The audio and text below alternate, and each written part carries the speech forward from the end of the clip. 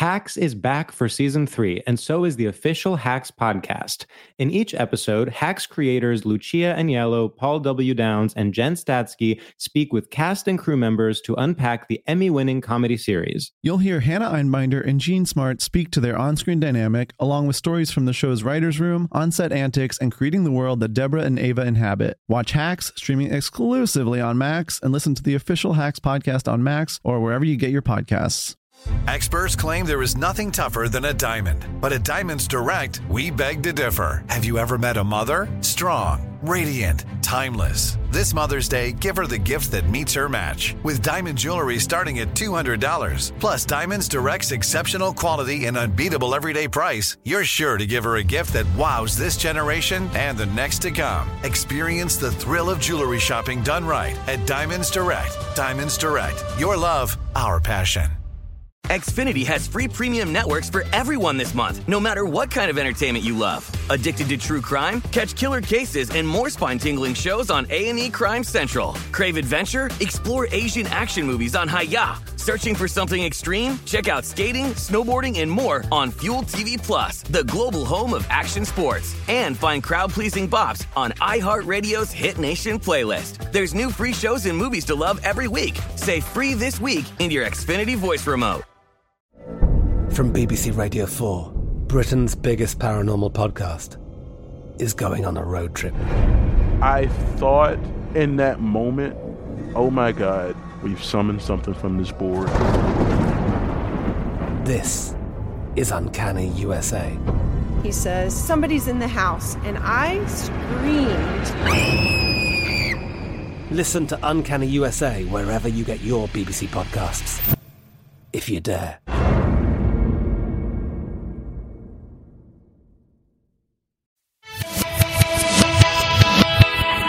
Hi, I'm Vanessa Bayer, and this is my brother, Jonah. We're two siblings who love to talk about our childhood and nostalgia and how it shaped us into the people we are today. Who love to eat snacks, if I do say so myself. Welcome to How Did We Get Weird?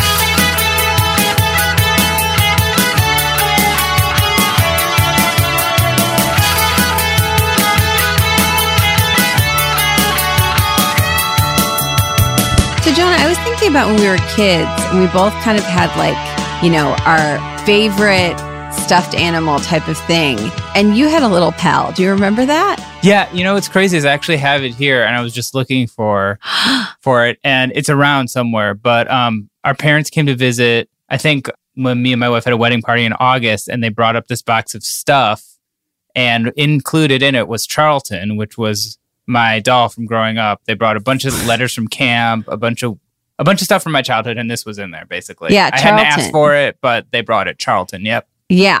And you pointed out to me, and also my wife pointed out to me, that Charlton, I guess, was a female doll. I always thought growing up that it was a guy, and it's cool either way, but it's very obvious to other people, I guess. I don't know. I just wanted to say that, I'm sure when your wife pointed it out, you were like, oh, great. Charlton's actually a girl doll. I think your reaction when I pointed it out to you as kids was not quite as... Yeah. I was on a different page at that time. Yeah. And it's interesting. Well, her other question was, why is their name Charlton? She was like, is it Charleston or Charleston? Charleston Chew. And I was like, no. And she was like, oh, is it Charlton? Like a charlatan. But it's Charlton. Charlton, yeah. But did I come up with that name, or did someone tell me that? Because it is kind of an interesting name. I don't know, because was there a gummy bear from the series The Gummy Bears called Mrs. Charles Hart? Because I feel like maybe it was an invisible friend or something named Mrs. Charles Hart. So maybe we love Charles kind of names. They felt very kind of British and fancy to us. It's possible. And we did watch a lot of Gummy Bears growing up. Yeah. Dashing and daring, courageous and caring, faithful and friendly with stories to share. Gummy Bears. Did you have a doll or a blanket or something? I don't remember. I had this white teddy bear that I remember I really loved. And then I got this big white rabbit that immediately took its place from Sam's Club or something. But the thing that really stood the test of time is I had this blankie, this yellow blanket. And I remember when I was too old to be carrying around a blankie by, my standards, I guess. our mom, she was like, I just heard or read this thing about how like we can cut your blankie up into pieces and hide it around your room. And then like, you know, every so often you'll find a piece of your blankie and it'll be nice. And so that's what we did. And it was really nice. Like I would once in a while in a drawer or something, be going through a drawer and I would see a little piece of blankie and I loved it. Yeah, that's great. So that's what I want to say. All right, fair enough. Well, maybe we should introduce today's guest. Yes, speaking of things I love to see, our guest today is not only a good friend, but a hilarious comedian, actor, and writer you may know from his incredible work on Saturday Night Live, or from starring in the film Brigsby Bear, which he also co-wrote, or you may know him from his very cool, very nostalgic new Netflix show, Saturday Morning All-Star Hits. Please welcome the wonderful Kyle Mooney. Hello. What's up? Hello, Bears. Hey, Kyle. Great to see you. It's so great to see you all. The main sort of stuffed animal I recall from my childhood was, did you ever hear of, I think they were called Wrinkles in Need of Cuddles? Wrinkles? The dolls? I don't think I do remember. They were they were dogs, wrinkly dogs. And I think you could puppeteer them in the mouth, I believe. Oh, okay. But there was also a video special that they made, a VHS, like direct-to-video, called Wrinkles in Need of Cuddles. And it starred... Such a long name. It starred a girl who was, I think, also on Punky Brewster, maybe. But it's a video that was at the Blockbuster that I used to rent a lot. I never owned the video, but I did own I think my grandma gifted me Wrinkles. But I did probably decades later when I started kind of collecting VHS tapes, I found a Wrinkles tape at like a record store for 50 cents. And that was a joyful find because I had such distinct memories of not only the stuffed animal, but watching that video as well. Wow. It's still decent. If you want, I'm sure you could find YouTube clips of this special. It's pretty funny. When you were making Brigsby Bear, was that the film, was that informed by any like bear, like a Teddy Ruxpin or any type of toy like that you had? Yeah. I actually have a Teddy Ruxpin in the box right over here. I know we can't see it, or the listeners can't, but he's there. Nice. Oh yeah, nice. He's there. You can vouch for me. But yeah, they made a Teddy Ruxpin live action special as well. Like that aired on TV. And my understanding was that it was it was so expensive. It was supposed to be a pilot for like a live action Teddy Ruxpin series, but it was so expensive that they then ended up just making an animated series. But anyway, this special we watched a lot and drew from. And that's really cool. It's on YouTube and pretty trippy, but also very impressive. Wow. For listeners who don't know, Brigsby Bear is this film that Kyle co-wrote and starred in. That's without getting into it too much, you should see it. It's so great. About a TV show about like a big like puppet kind of teddy bear. Animatronic. Yeah. Yeah. Yeah, we liked making the movie. And I guess I like bears. Cool. That's awesome. Is it weird being a guest on a podcast that you should probably be hosting because you know way more about all this stuff than we do?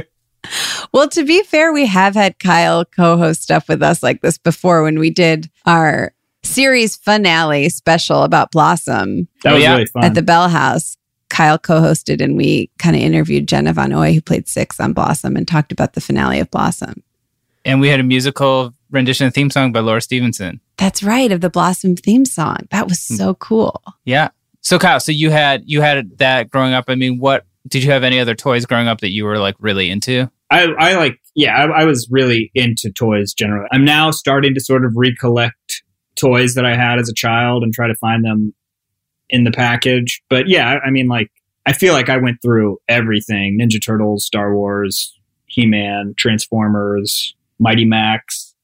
I don't know that one. I mean, I just had phases. I don't know that one thing was more meaningful than the next per se. I definitely had a big Star Wars phase and Transformers, and all of them at different moments were the most important thing in my life. Well, because it's generationally, I think you're a little younger than us, but it was all about the toys and cartoons, and then I think kids got really into video games and maybe didn't have the same attachment to action figures that maybe we did in the 80s. Yeah, I also weirdly and I've said this before, so I apologize if anyone listening has heard me say this, but I'm the youngest of 3 kids a lot of these things that I was into, like Thundercats or Transformers, that was more their thing. It was airing when they were like more conscious, you know what I mean? But like the figures were around the house, and so I kind of became obsessed with them, and then like seeked them out, like was renting the tapes at video stores and stuff, because like I just built like a TV show basically around this stuff. Yeah. But like that period of like 80s and 90s cartoon action figure stuff I feel like it's an unfortunate thing, because I think like so many of us are obsessed with it, and like it just feels like they really hit it out of the ballpark, that like something worked in a big way. Yeah. Well, I mean, we should talk a little bit about your show, which is so incredible. Again, Saturday Morning All-Star Hits on Netflix, if people haven't seen it. It's basically mimicking like what you would watch on like NBC on like a Saturday morning, where do you want to just talk a little bit about it? It's so accurate to like the late 80s, early 90s that it's incredible. Oh, thank you so much. Yeah, I mean, I think you described it very well. It's sort of like if you put a tape into the VCR, on Saturday morning, like you said, NBC, ABC, any network, press record. And so you're getting pieces of cartoons, but you're also getting commercials. And I play twin hosts that throw to the cartoons. But there are all these like sort of live action moments and the animated moments. They sort of all weave together kind of in fun ways. And it was truly like a dream job. And the people, everyone who worked on it with me, Ben Jones, Dave McCary, Scott Gardner, and a bunch of awesome friends and writers. I think we're all like, can be obsessive about that stuff in different ways. And like the artist did such a great job of really nailing the look of that animation. It sounds corny, but like, like a perfect like sandbox, you know what I mean? To just sort of like a way to do what I try to do, but with like this imagery and this iconography that like we love and that I love and that it means a lot to me. I have kind of a weird question, because I think the show is so great too. And I love how it all weaves together in the narratives and kind of how dark it is at times. And I guess like my question, when I was watching it, I was like, I don't understand how Kyle would pitch this. Like it's so cool to see the final form, but I don't even understand. Like it's hard to put into words even as someone who's seen it. Like before it was a thing, was it hard to like kind of explain it or something? You know what I'm trying to say? Absolutely. Well, it's always, it's not an easy thing to explain. And like while I was making it, when I was like, oh, I'm working on this show for Netflix. It was always a struggle for me to get the idea out to people, what it is and what it was going to be. When we pitched it, like, fortunately, the execs we pitched to at Netflix, Mike Moon and Elizabeth Porter, like they were around in that era of animation. So they like got it immediately. And I don't remember where Mike worked, but maybe it was like, Hanna-Barbera in like the early 90s or something like that. And so like we were very fortunate in that we were talking to people that knew this world really well. And Ben, my co-creator on the show, like he is an he works in animation. He's also an artist, but like he was in this group Paper Rad that I really loved in college. And like a lot of their work was using image like Garfield or Muppet Babies or something like that in their work. It's still hard to pitch, and it's a tough thing to put into words. And like, that's why I hope that people experience it, because like, it's this kind of crazy tapestry of things. Well, it feels so elevated too. I was going to say like when I was watching it, I was like, is that Paul Rudd's voice? And I looked it up and it was, and it's like, obviously like, Emma Stone, like there's just like so many, it just feels like a real, it feels perfect for people who watch that stuff, because it's like just such an elevated version. And it sort of takes me back to, when we had Beck on the podcast, we were talking about some of the stuff that you did at SNL, where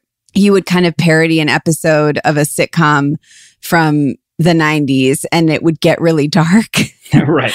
You reminded me that like one of the goals in making the show, and something that we talked a lot about in like during the conception, was like, I have all of these like this pretty big VHS collection of like mostly children's entertainment from this era. We would have people come over to the house and like, drink beer and smoke hookah, and like we'd throw on a Rainbow Bright VHS or whatever.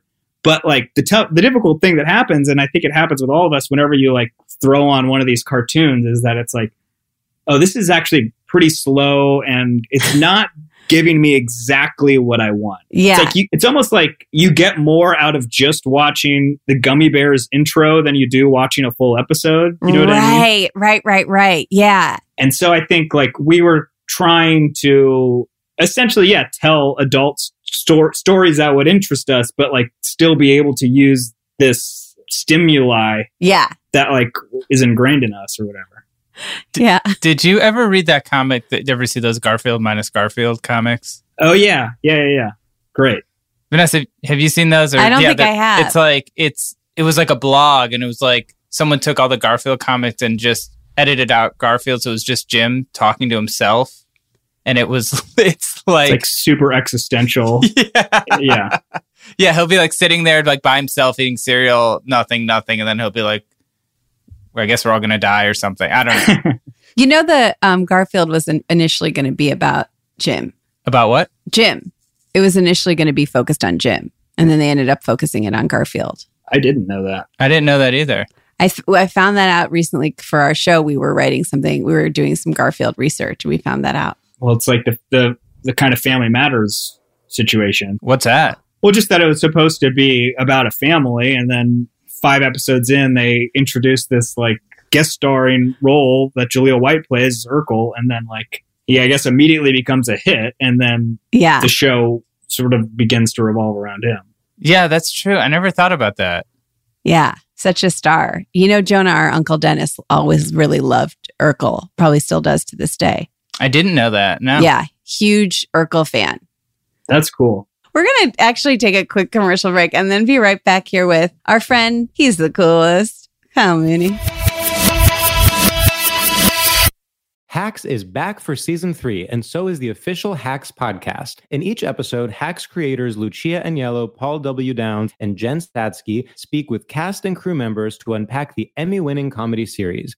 You'll hear Hannah Einbinder and Jean Smart speak to their on-screen dynamic, along with Hacks writer and actor Pat Regan, on how their improv experience helped them when shooting scenes and what it was like writing scripts for specific actors. You'll also hear from crew members like the costume designers on what it was like creating the world that Deborah and Ava inhabit. Hear stories from the show's writer's room, on-set antics, and more. Watch Hacks streaming exclusively on Max, and listen to the official Hacks podcast on Max or wherever you get your podcasts. Xfinity has free premium networks for everyone this month, no matter what kind of entertainment you love. Addicted to true crime? Catch killer cases and more spine-tingling shows on A&E Crime Central. Crave adventure? Explore Asian action movies on Hi-Ya. Searching for something extreme? Check out skating, snowboarding, and more on Fuel TV Plus, the global home of action sports. And find crowd-pleasing bops on iHeartRadio's Hit Nation playlist. There's new free shows and movies to love every week. Say free this week in your Xfinity voice remote.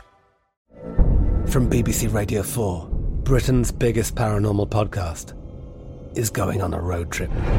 I thought in that moment, oh my God, we've summoned something from this board. This is Uncanny USA. He says, somebody's in the house, and I screamed. Listen to Uncanny USA wherever you get your BBC podcasts, if you dare.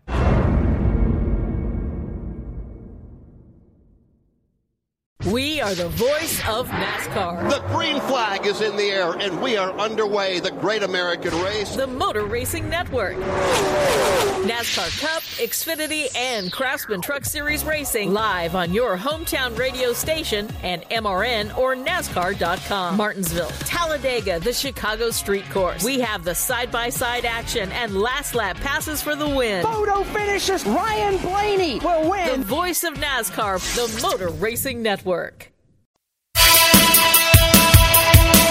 And we're back. Yeah. Yes. Right. Kyle, you know what I was thinking about the other day? No. Remember? Okay, then I'm going to tell you. Remember that video that we did where, and it was based on a bit that you and I used to do at SNL all the time. Where flirty? Yeah. When Kyle's first started on SNL, he would like come up to me. This was our bit. Do you want to do it? Yeah, I'm trying. Yeah. So I don't even, I'm going to fully go off the dome. I'm not even like putting too much thought into this, but yes, I would approach you down in the hall or something like that and be like, hey, Vanessa, I've got to tell you something. I really, really like watching bowling on TV. I'm going to go watch some bowling right now. Yeah. Then I'd be like, just trying as always to like match Kyle and be as funny as him. I'd be like, yeah, I like bowling too. Actually, this weekend, I don't know if the weather's going to be nice, but I hope it is. Yeah, I hope it's nice. So we would do stuff like that for a long time. And then we made a video about it called Flirty, if people want to look it up. It came up on my like YouTube recently, like recommended or something like that. I think it's no longer called Flirty. I feel like it's called like Awkward Flirtation or something like that. Got it. Not as good of a name. But I could see how that's more clickable, I guess. Yeah. You got to get those clicks. But it was really such a fun thing. Now, Kyle, we asked you to bring in a topic today to talk about. And something that you brought up was that Jonah and I are both really into was Saved by the Bell, the college years. I'm glad. I'm psyched that you were into it. It can be scary to throw topics out there. Sure. Oh yeah. Did you watch Saved by the Bell, the college years when it was out? Was it something you got into later, or what was your kind of story? Definitely watched it as it aired. Okay. I mean, I will say like my history with the original incarnate of Saved by the Bell was like it aired on on Saturdays, TNBC, but like I saw most of it, I guess, in syndication. Like I would come home from school and it would be on both TBS and WGN. So there would be like 2 episodes on TBS and then 2 episodes on WGN. So like you'd see 4 episodes of Saved by the Bell daily, starting at like 2 p.m. or something like that. Right. So I watched most of it that way rather than like on Saturday as they were airing. Maybe I saw the like last season on NBC, but the college years I remember, I definitely I feel like it was like prime time. It was like 8 p.m. on a Thursday or something like that, and I definitely watched it. Oh yeah, I see Tuesday evenings. Yeah. Oh wow, yeah. It was pretty exciting, and they had updated looks. It was like very 1993. I feel like the shift in Zach was... He had longer hair, right? Yes, absolutely. And like, I feel like there was like now some flannel involved rather than like, right. Like the hyper neons of Saved by the Bell or whatever those like kind of whatever that palette was. Yeah. Yeah. It was kind of like, I don't know how you would describe that aesthetic. It was like kind of like, sort of like corporate college grunge or something like that. Totally. Yeah. I mean, I didn't realize it only ran for 1 season. There's only 19 episodes because it feels like it was more substantial or something. Yeah. I think they must have really pushed it. I'm so shocked. I'm reading this now. It's like, I don't remember it being on Tuesday evenings. I feel like maybe because I saw it also more in syndication, I thought that it was on during the day, but like Saturday mornings, but it wasn't. And I wonder if that was maybe part of the problem, part of the reason it didn't get, I feel like if people are choosing between NYPD Blue and right. Saved by the Bell, the college years, and it ran from May 22nd, 1993 to February 8th, 1994. Ambitious of them to take Tuesday nights. Yeah. Something that Jonah and I thought was really funny too that we had forgotten is the RA. Oh, yeah. Mike Golick, or Bob Golick, excuse me, who plays Mike Rogers, who was a football player in real life for the Cleveland Browns. Yes. And which was supposed to be a football player for the 49ers or something on the show who decided to go back to college and become an RA dorm, an RA right. in their dorm, which I thought he was like an administrator or something, but he was just an RA. Yeah. This article was saying that, and by this article, I mean Wikipedia, is saying that like initially they had him sort of as the Mr. Belding kind of like that would make more sense. Hard edge guy, but then he became kind of like more into them and nice to them. Although I think regardless of his attitude and what he lets them get away with or not, he was always an RA. It is strange that they're like, this character is someone who played football for the 49ers and decided to become an RA, especially because RAs are usually like people who haven't had full careers yet. Right. They're usually like kids who are like one grade ahead of you or something. Yeah. I maybe watched the series probably like 4 or 5 years ago on like Hulu or something like that. I've done minimal research here, so everything is truly just from the vaguest memory. Yeah. Perfect. But, I guess he got it on the antics, but he also he did stop them from fun. I remember like whatever schemes they were getting into, like, you know, like he would, if you were to run into Mike in the hallway, you know, you couldn't be holding a beer around him. You know what I mean? Right. Totally. Yeah. Yeah. And I'm sure he never saw any beers backstage with the San Francisco 49ers as a full adult. And it's also funny that, like, I'm just having this thought, but it's like, you know, again, you all are from Cleveland, right? So, like, yes. He could be meaningful to you in a very specific way if, like, you saw him playing for the Cleveland Browns. But, like, to me, Bob Golick means nothing. Like, I'm seeing, like, so this is like a football, like, I don't know, like, is that a reference that, like, a 9-year-old is supposed to know? I can't tell. Yeah, that's a really good point. I don't know, Vanessa, was our dad, like, you think our dad would be interested maybe in the show because of Bob Golick, but I don't remember that really being a thing. I feel like I remember him maybe walking into the living room once when we were watching it and being like, that guy used to play for the Browns. And that was kind of the extent of it. But he wasn't like a Bernie Kosar. He wasn't like a super well-known player, I don't think. I mean, I hope all the Golick heads aren't coming after me, but that's from my memory. Well, I will say one thing, which is that Jonah on this podcast loves to kind of go after CEOs and their various schemes. And I do wonder if there was some kind of tie-in between like the NFL and NBC and like, let's elevate one of these players and make that kind of, you know, corporate connection. Yeah. But it is a weird casting choice. It is like sort of an odd, especially because it would be one thing if they were like, he's the RA and like he's got a great look for it, but it's like he was a football player and they're like, let's make him a football player who then became an RA. Yeah. It's different. Like when you were in trademark with LeBron James, it's like, okay, well, this guy's like the most popular person in the sport. Right. So it's like everyone has a reference point versus like this sort of more obscure player playing something he already did, but doing something totally unrealistic in the show. Also, LeBron wasn't playing. He was playing LeBron. He wasn't playing like a guy who started working at the front desk of the magazine we worked at. You know what I mean? Totally. Yeah. I mean, who used to be a basketball player. Kyle, so you rewatched it 4 or 5 years ago. I mean, what are your thoughts? Because, you know, I'd also be interested in getting your take on like reboots in general, because it seems like in the last few years, like obviously it seems like this Full House was like a big one and then all these ones, but this was almost like a reboot before it was such a big thing, sort of like a proto reboot in some way. It was like a sequel almost. Yeah.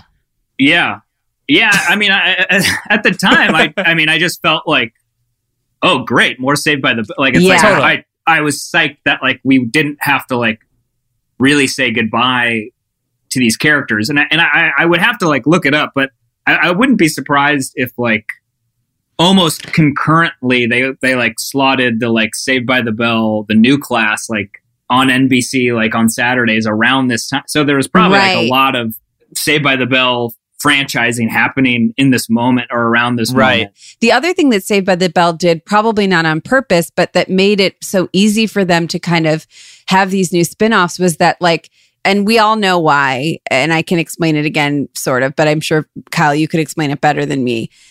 They, you know, in the final season had 2 different groups of students at the same time. Like they, all of a sudden in certain episodes, Kelly and Jesse didn't exist and it was Tori. So it's like the audience was already willing to go with them on the journey of like, as long as you have like Zach and Slater and Screech, I guess, you can kind of interchange the women. And so it sort of lent itself to like kind of throw a few of them at a wall and do whatever. Well, I think they did that in the pilot. Like there was a full nother. Right. This woman Essence Atkins playing Danielle Marks. Yeah.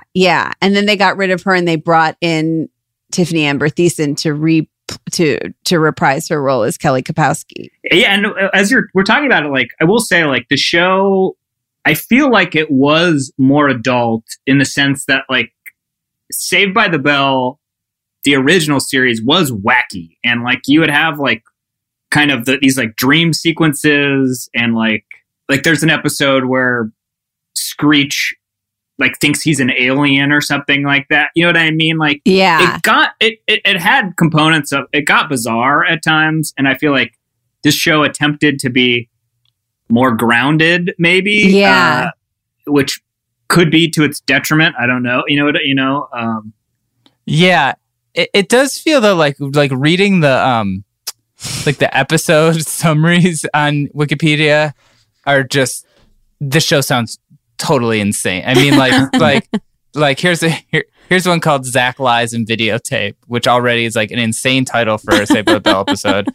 Zach receives an interesting anthropology assignment from the class's new Professor Lasky. He has to conduct a field study of what women want.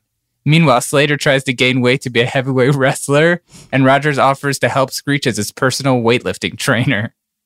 That's a lot going on for one episode. I do remember one of the changes in dynamics from the original series to this series was that Slater was like kind of the top dog at Bayside as a wrestler. And in this, he was like struggling as a wrestler. And it was fun to sort of make AC human. You know what I mean? And sure. Totally. It doesn't always come easy to us, you know? Yeah, well, especially the three of us all as star high school athletes transitioning into college can be kind of hard, you know? Yeah, totally. Absolutely. For me, especially. I really liked, there was an episode where I'm pretty sure they're like, we should throw a rave or something. Like, it's like, that's sort of the... Yes, that's episode 15, The Rave. Well, yes. Mike Gone and in need of money for a trip to Cancun, Zach and the gang stage a rave in the dorm. And this was like probably like one of my first exposures to the term rave, and like seeing their version of it, which as I recall is, they just like, I think they used Professor Lasky's lecture hall as like the party spot. And Screech is getting like sort of bullied by some other classmates who like really want him to steal like nitrous oxide from the chemistry lab or something like that. And that, so again, also a thing that I would have had no idea about, but it's like, oh, I guess like bad boys want nitrous oxide, which ultimately, like, as I recall, Screech, it seems like he relents. He brings in like a big tank, and this sort of bad kids are really psyched, but then they like suck out of it, and he ended up bringing a helium tank, and so we kind of all get a laugh as they speak in super high-pitched voices. Oh, man. There was also this thing that I was just trying to look up. Like, the other thing that was so crazy about Saved by the Bell was like the college years, was that I feel like when Kelly came back, she had shorter hair, right? Which was like such a change, felt like such a change. Obviously, we already talked about Zach had longer hair. But then it was like that period right before they all were just like, we're actually done with this and we're going to do new things. And then is like immediately Tiffany Amber Thiessen was on 90210, and she was like kind of like a bad girl. Like she was kind of like, and it was so jarring. It was so strange. And I'm sure, you know, Kyle, as actors ourselves, we hate to be typecast, but it was so interesting how everybody went like, and obviously there's been a lot of, you know, there's been many a documentary done on the cast of Saved by the Bell, but it's like, even in the 90s, they all like went like Elizabeth Berkley did Showgirls. I feel like Zach or Mark Paul Gosselaar did a thing. Remember him in Dead Man on Campus. But it's like everybody was really trying to be like, this isn't who I'm not the Saved by the Bell character anymore, right. Which I get. But it was like everyone went really strongly in the opposite direction. And because it was still the 90s and Saved by the Bell was still on TV so much, it was very odd. Yes. I'm pretty sure, as I recall, Mario Lopez was on, I want to say the name of the TV show was Pacific Blue, and like they were kind of like cops on bikes, essentially. Like Totally. I feel like they would like ride bikes around the beach. Like that's like the only thing I can recall from this show. Maybe it was on USA. I feel like it. Yeah, you're right. I think you're right. I was really into that show. I don't know if you remember that show with Lorenzo Lamas, Renegade. Yeah. Where it was like him just like riding a motorcycle around and beating people up. That was like the USA 90s. And Baywatch was the other show, I feel like. Totally. In that. Yes. Yeah. Ton of character development on all those shows. Yeah. I mean, did either of you, I personally haven't, but I know they did relaunch Saved by the Bell in 2020.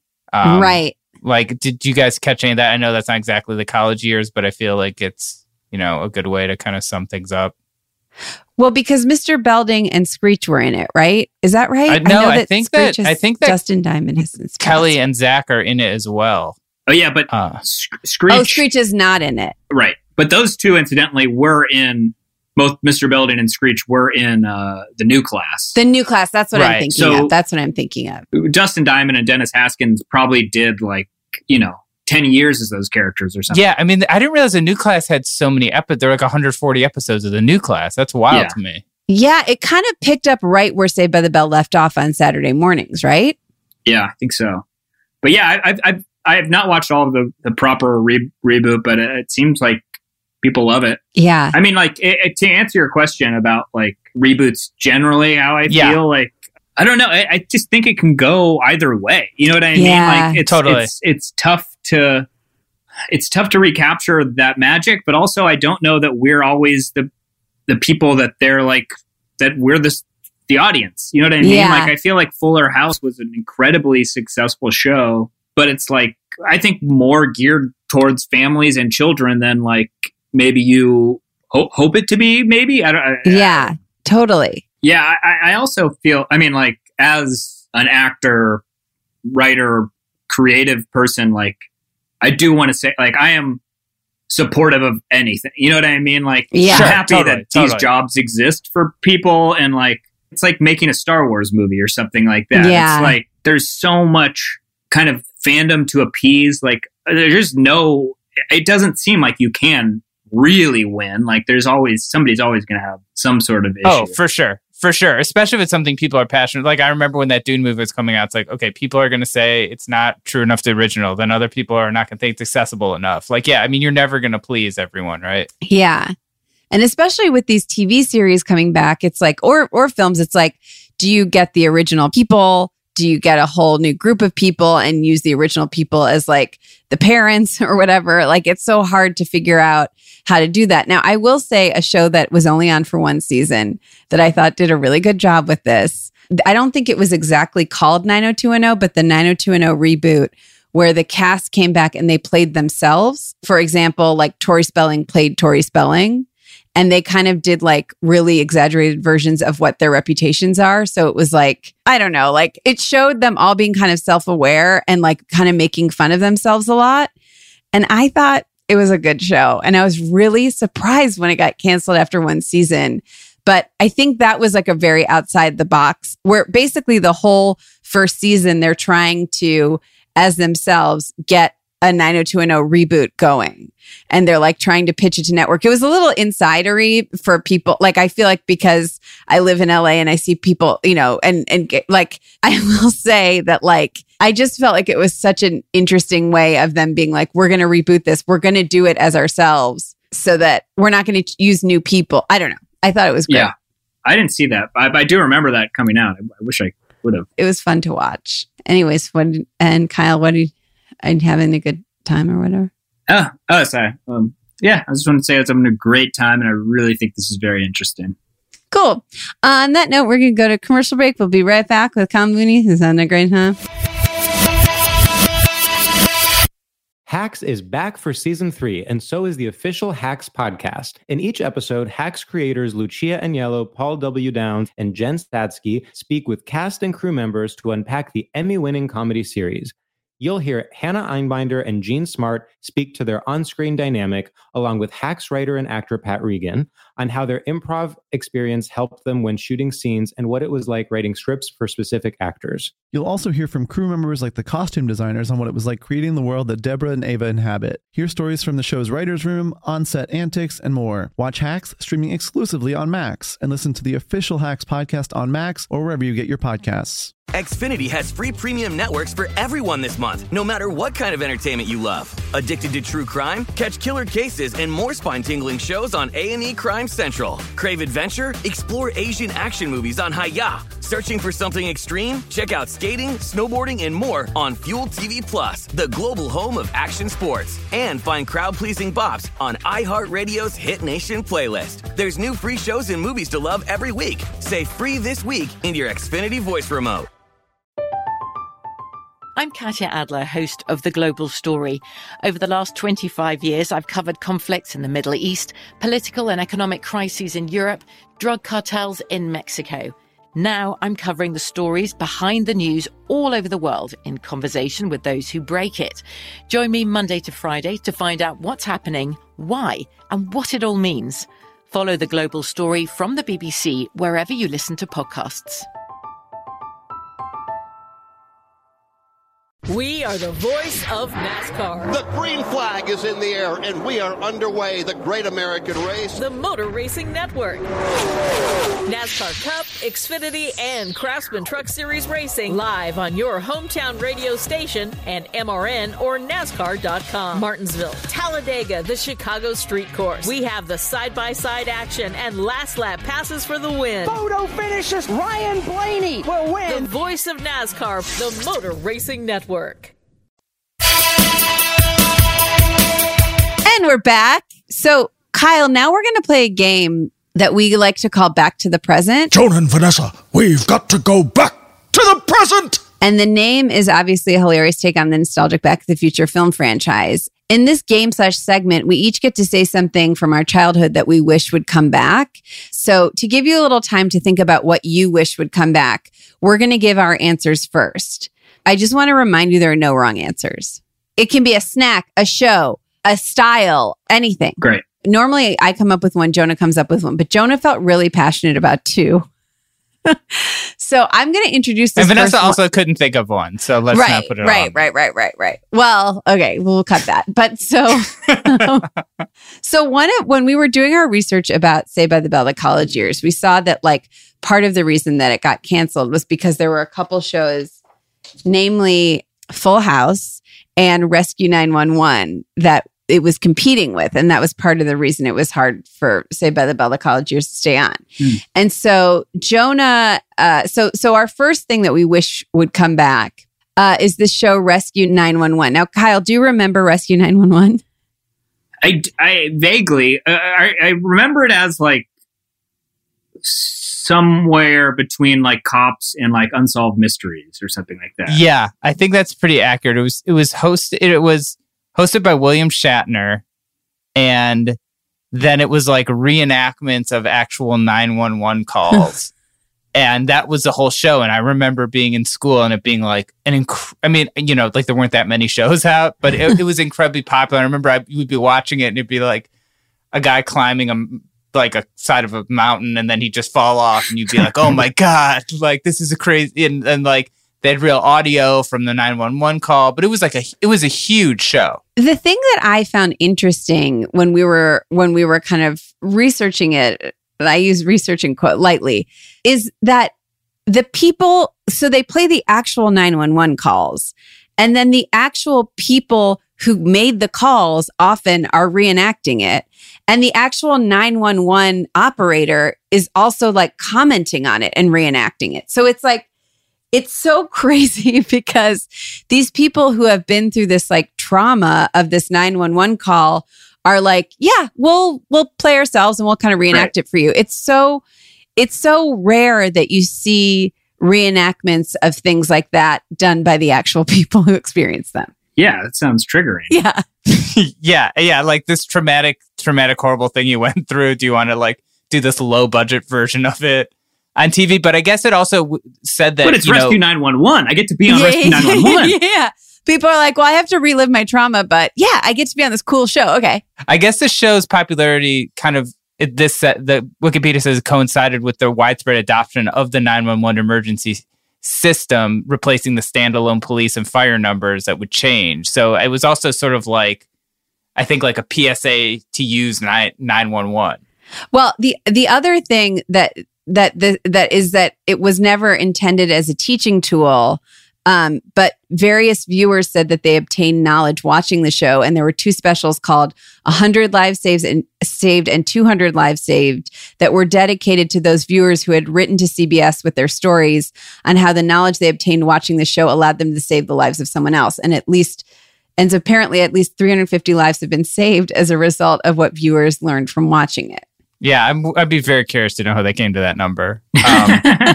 Like that sounds totally made up. But I did find an article from 2018 about a Rescue 911 reboot in the works with William Shatner. This is in Variety magazine. You two probably know, big trade mag. Legit. We love it. They learned the reboot's in the works. Unlike the original show, the new weekly 2-hour show would have a live look at the first responders taking real emergency calls, but it would still be hosted by William Shatner. And it would be like a live 911 center or something. But as far as I know, this was 4 years ago. It never came out. Okay, but we might get our wish. It sounds like it's in the works, possibly. Yeah, I'll definitely, like, if I run into any like big wigs, I'll say that there's a demand for this, is what I'm getting at. Yeah. Kyle, you have a show on Netflix. Maybe you say, hey, Variety ran this article. Maybe this is something you guys could run with as well. Go ahead and email me that link, brother. The next time you're at an industry party or whatever, just bring it up, you know? Absolutely. Well, I'm going to go next. So what I would like to bring back is... Kyle, I don't know if you remember the Reese's Puffs cereal. Oh, yeah. Okay, great. So Reese's Peanut Butter Cup basically as a cereal. And the problem with this cereal is that... Because you can still buy it. You can still buy it. So this is a kind of a nuanced one. Yeah. But I believe in 2015, they stopped making it with artificial flavors and food coloring. And I'm saying... You're already eating Reese's Peanut Butter Cup cereal, and you're cutting out the artificial flavor and food coloring. Like, let's just get into this and just do it. Like to me, that's like, what's the difference at that point? You're already eating candy. So, what did the color shift from? What's crazy is that I don't know exactly what they shifted from, but I was reading an article about Trix when they. This was like a General Mills initiative, which we're going to get into the politics of General Mills in a minute. Oh boy, another CEO takedown. Get ready for it. In a subcategory called CEO takedown, because with who I call General Mills' hypocrite in chief, Jeff Hammerling. Jonah, you want to say that again because you were really proud of it and pointed it out to me yesterday. General Mills' hypocrite in chief, Jeff Hammerling. They did this thing 2015 where they changed Trix too, and they like couldn't replicate some of the colors of Trix. The blue and the green, they couldn't get the right taste and flavor without artificial colors, so they just cut those flavors out. This is the Trix cereal, right? Yeah. Okay. So I don't know what it had to do with the peanut butter cup because it's not as colorful. But yeah, they cut that out, and what I find just really frustrating about this General Mills, their whole corporate ideology is that, this guy talks. Jeff Hammerling. Jeff Hammerling. I mean, this guy talks about how General Mills invented the Nerf ball. Their values have changed. One of the reasons we've been successful is we've changed over time. He said, we lasted 150 years for a reason. That's because we like to win and we're up for a change. And it's like, you didn't invent the Nerf ball. You made an unhealthy cereal a different color. Like, I feel like this guy talks like he's, this trailblazing CEO, when in reality, he's just another corporate stooge feeding sugary cereals. Yeah, exactly. He's a hypocrite in chief. So that's a little bit of a rant, I guess, that I feel like I just kind of put this guy in his place. He's probably worth 300 million times more than me. But I think you will be going viral, my man. Yeah, it should become viral about now. But Kyle, what do you think about the Reese's cereal, and what do you think about going back to the original recipe and not trying to, trick consumers into thinking something healthy just because it, isn't fluorescent? I'm with you. I feel like if we're gonna get to have our sugary fun cereal, let's have real fun with it. Exactly. We don't need to be reminded of. It sounds sad to me. That makes me sad. Why does it make you sad? I don't know. Without knowing what these colors are, I just imagine gray. Yeah. And yeah. Did you ever read the book The Giver? Yes. I don't think so. I probably read it in third grade. It was probably the only book I read for a span of. Oh wait, I'm thinking of The Giving Tree, but I think I read The Giver too. Yeah. The Giver is about. It's a society, society that lives in a black and white world, and a kid whose name might be Jonah, actually. Whoa. Wait, what?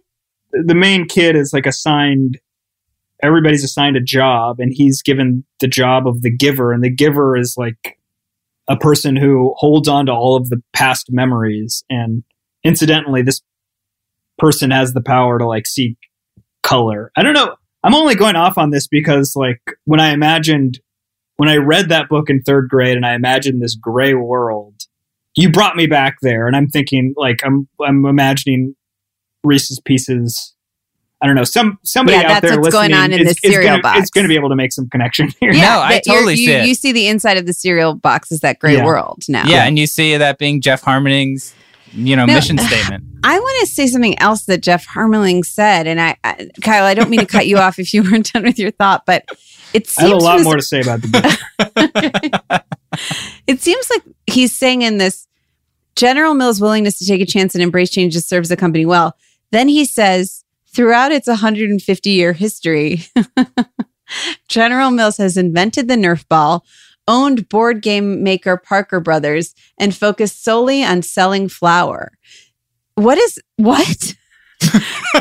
mean? Focus solely on selling flour, FLOUR. When did they focus solely on selling flour? It's bro, that's not a brag, dude. That's such a weird thing for him to throw in. And then he says, but as consumers' values have changed, so too has General Mills' focus. It's from flour. I know. Yeah. When were consumers we only care about flour? They're we love Nerf balls, we love board games, we love flour. Don't take it away from us. It sounds almost weirdly like a plea for credibility. Yeah, he's yeah, we liked flour. When that was big, that was what we're not shallow. We don't only Nerf balls and board games. We also like down home, flat. You put in so many of your meals and baking. I just think that he's all talk, and it's totally. Yeah. And by the way, Jeff Harmening, where were you? Where were you when it was the flour days? You jump on when it's Reese's Pieces, the cereal, this Reese's Puffs has already been established, and now I'm going to come in and make it help. But where were you when we were all about just plain old flour? That's what I want to know, Jeff. Exactly. Jeff, also weirdly the name of the guy who tried to steal Kelly Kapowski in regular Saved by the Bell. So I think we know. Which I don't know if you saw is my away background. I didn't know that. No, and isn't it funny when we started the podcast, I was showing Jonah a picture of him. Yeah. That is really weird. He did Kelly dirty. Yeah. I don't remember what happened. Jonah, you do remember. It's the one where they start sneaking out and going to this club, and Jeff is the club owner. Right. And then she falls in love with him. And then it's the Halloween episode where where Zach and Kelly win for Romeo and Juliet. And then they get on the stage and she's like, I love you too. She says something else. She calls him Jeff. And he's like, and the audience is like, ooh. And then they break up outside of the outside. I will only slightly correct that. Yeah, I'm mixing up episodes. Yeah, Jeff is Kelly's boss, I believe. You're right. You're right. You're absolutely right. But I think Zach and the gang catch him at the club. That's right. The attic, I think, and at they the attic. See him with You're another exactly right. woman. You're exactly right. When he was working at the Max, would he always talk about how he invented flour? He should have. he's like, me and Jeff Harmerling. And Kelly's like, oh, I'm so impressed because I know who the fuck that is. Now, by the way, I want to say, if Jeff would like to sponsor this podcast, we would love to do ads for new Reese's Puffs, a little healthier for everyone to try. So, Kyle, do you have something that you would like to bring back to the present, or you know, a CEO you'd like to just take down? Yeah, we're kind of opening it up to all of it.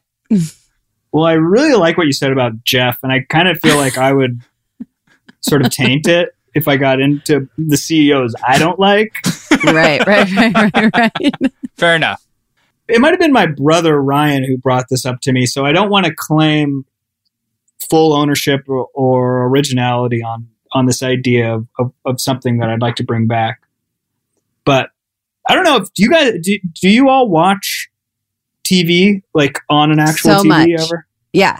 Like you have cable. Yeah. I don't. Vanessa does. Yeah. I do it occasionally, and it's comforting to me because like sure. It feels like a lot like, I don't know. I think we watch everything on our tablets and computers now in a way that it feels a little foreign, you know?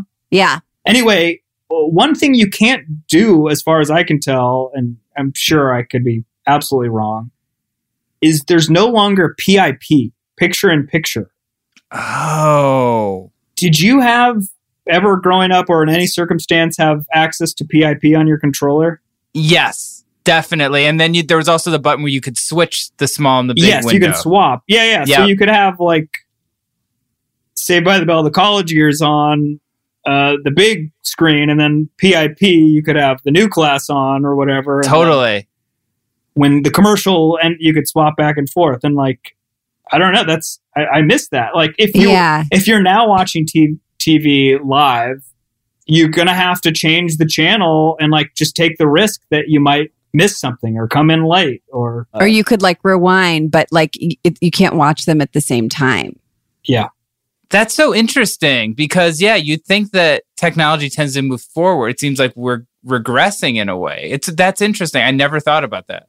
And my understanding, because maybe my brother looked it up, that it does have something to do with the digital nature of cable versus like whatever the technology was with a cable box. Like analog? Is that? I might be wrong.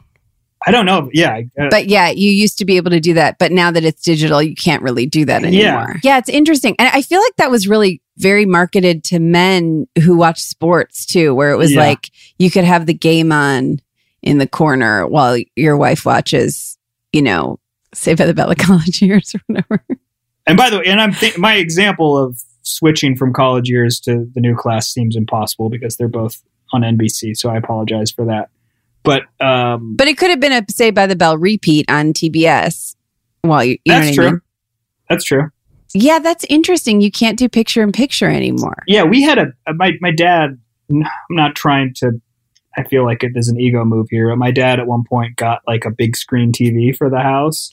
Nice. And it was. It wasn't that bad. It sounds cool. You guys would have really liked it. This thing was... if only we'd been friends back then. 52 inches, I want to say. I don't know. I could be pulling that number out of nowhere. But anyway, like, I feel like it had the classic PIP. It had a split screen. So, like, it would be two, I guess, split vertically. Different shows? Yeah. Different channels. And you could also do multiple. I feel like we had the ability to like have more than just two shows on. I feel like it was like 6 or something like that. They had some like monster PIP set up that was awesome. Whoa. That's amazing. Do you remember my roommate in college? We did a semester school in LA, and my roommate this is great. Jay won a rear projection TV on The Price is Right. Our whole class went to The Price is Right. Bob Barker hosted it, and he won this TV, and they shipped it to us. And it was like, when we'd move, we'd have to put it in a huge truck just for the TV. I mean, it weighed like 1,000 pounds. It was like so heavy. Yeah. We had it for a year. We had a really crappy apartment in this like $4,000 TV.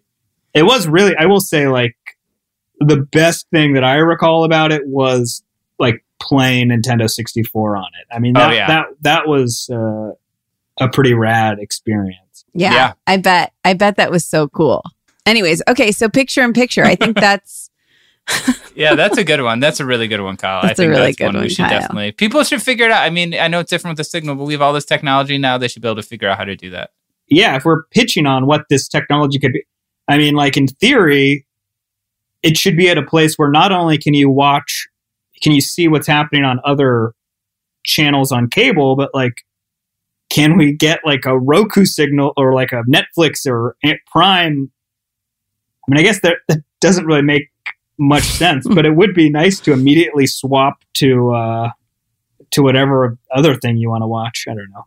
Now I'm getting silly. I don't like this idea, and I take back that component. You're not getting silly. I think you have to take it to the max to be able to pull it back and get to the thing you want. You know what I mean? I appreciate that. Yeah. I like that. That's honestly how I feel. And I think it's really cool that you brought that up, honestly. Awesome. Well, speaking of which, Kyle, now our listeners, like, where can they find you? Obviously, your awesome Netflix show, Saturday Morning All-Star Hits. Where else can people find you? Other than also Saturday Night Live. I'm on Instagram and Twitter at Kyle Mooney. Cool. And that's really you? Yeah. Every once in a while, I'll post a little thing and be like, hey, check me out. What's up? Hey. So this happened to me today. Yeah, honestly. But yeah, it's mostly rants. Cool. Well, Kyle, it's been absolutely an honor and a half having you here, hasn't it, Jonah? Yes. Thanks so much to Kyle for joining us and everyone listening. No thanks to Jeff Hammerling. You know what you've done. If you enjoyed that, please subscribe to the podcast and keep an eye out for next week's episode of How Did We Get Weird, where we will discuss more stories from our childhood and cultural touchstones like Saved by the Bell, the college years. Yeah, maybe we can talk about the time when we were all so into Flower.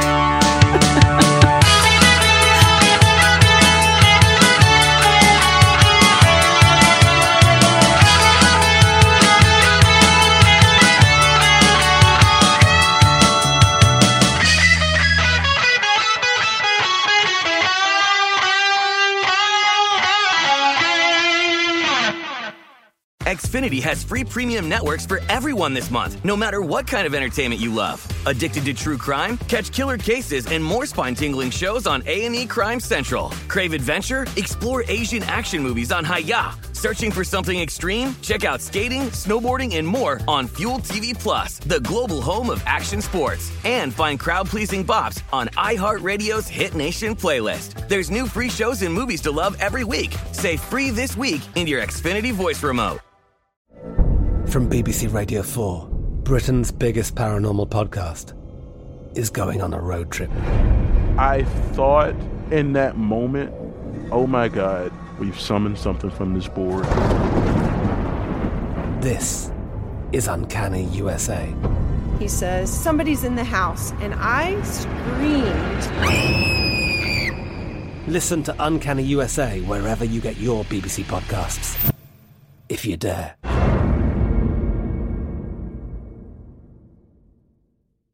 We are the voice of NASCAR. The green flag is in the air, and we are underway. The Great American Race. The Motor Racing Network. NASCAR Cup, Xfinity, and Craftsman Truck Series Racing live on your hometown radio station and MRN or NASCAR.com. Martinsville, Talladega, the Chicago Street Course. We have the side-by-side action and last lap passes for the win. Photo finishes. Ryan Blaney will win. The voice of NASCAR, the Motor Racing Network.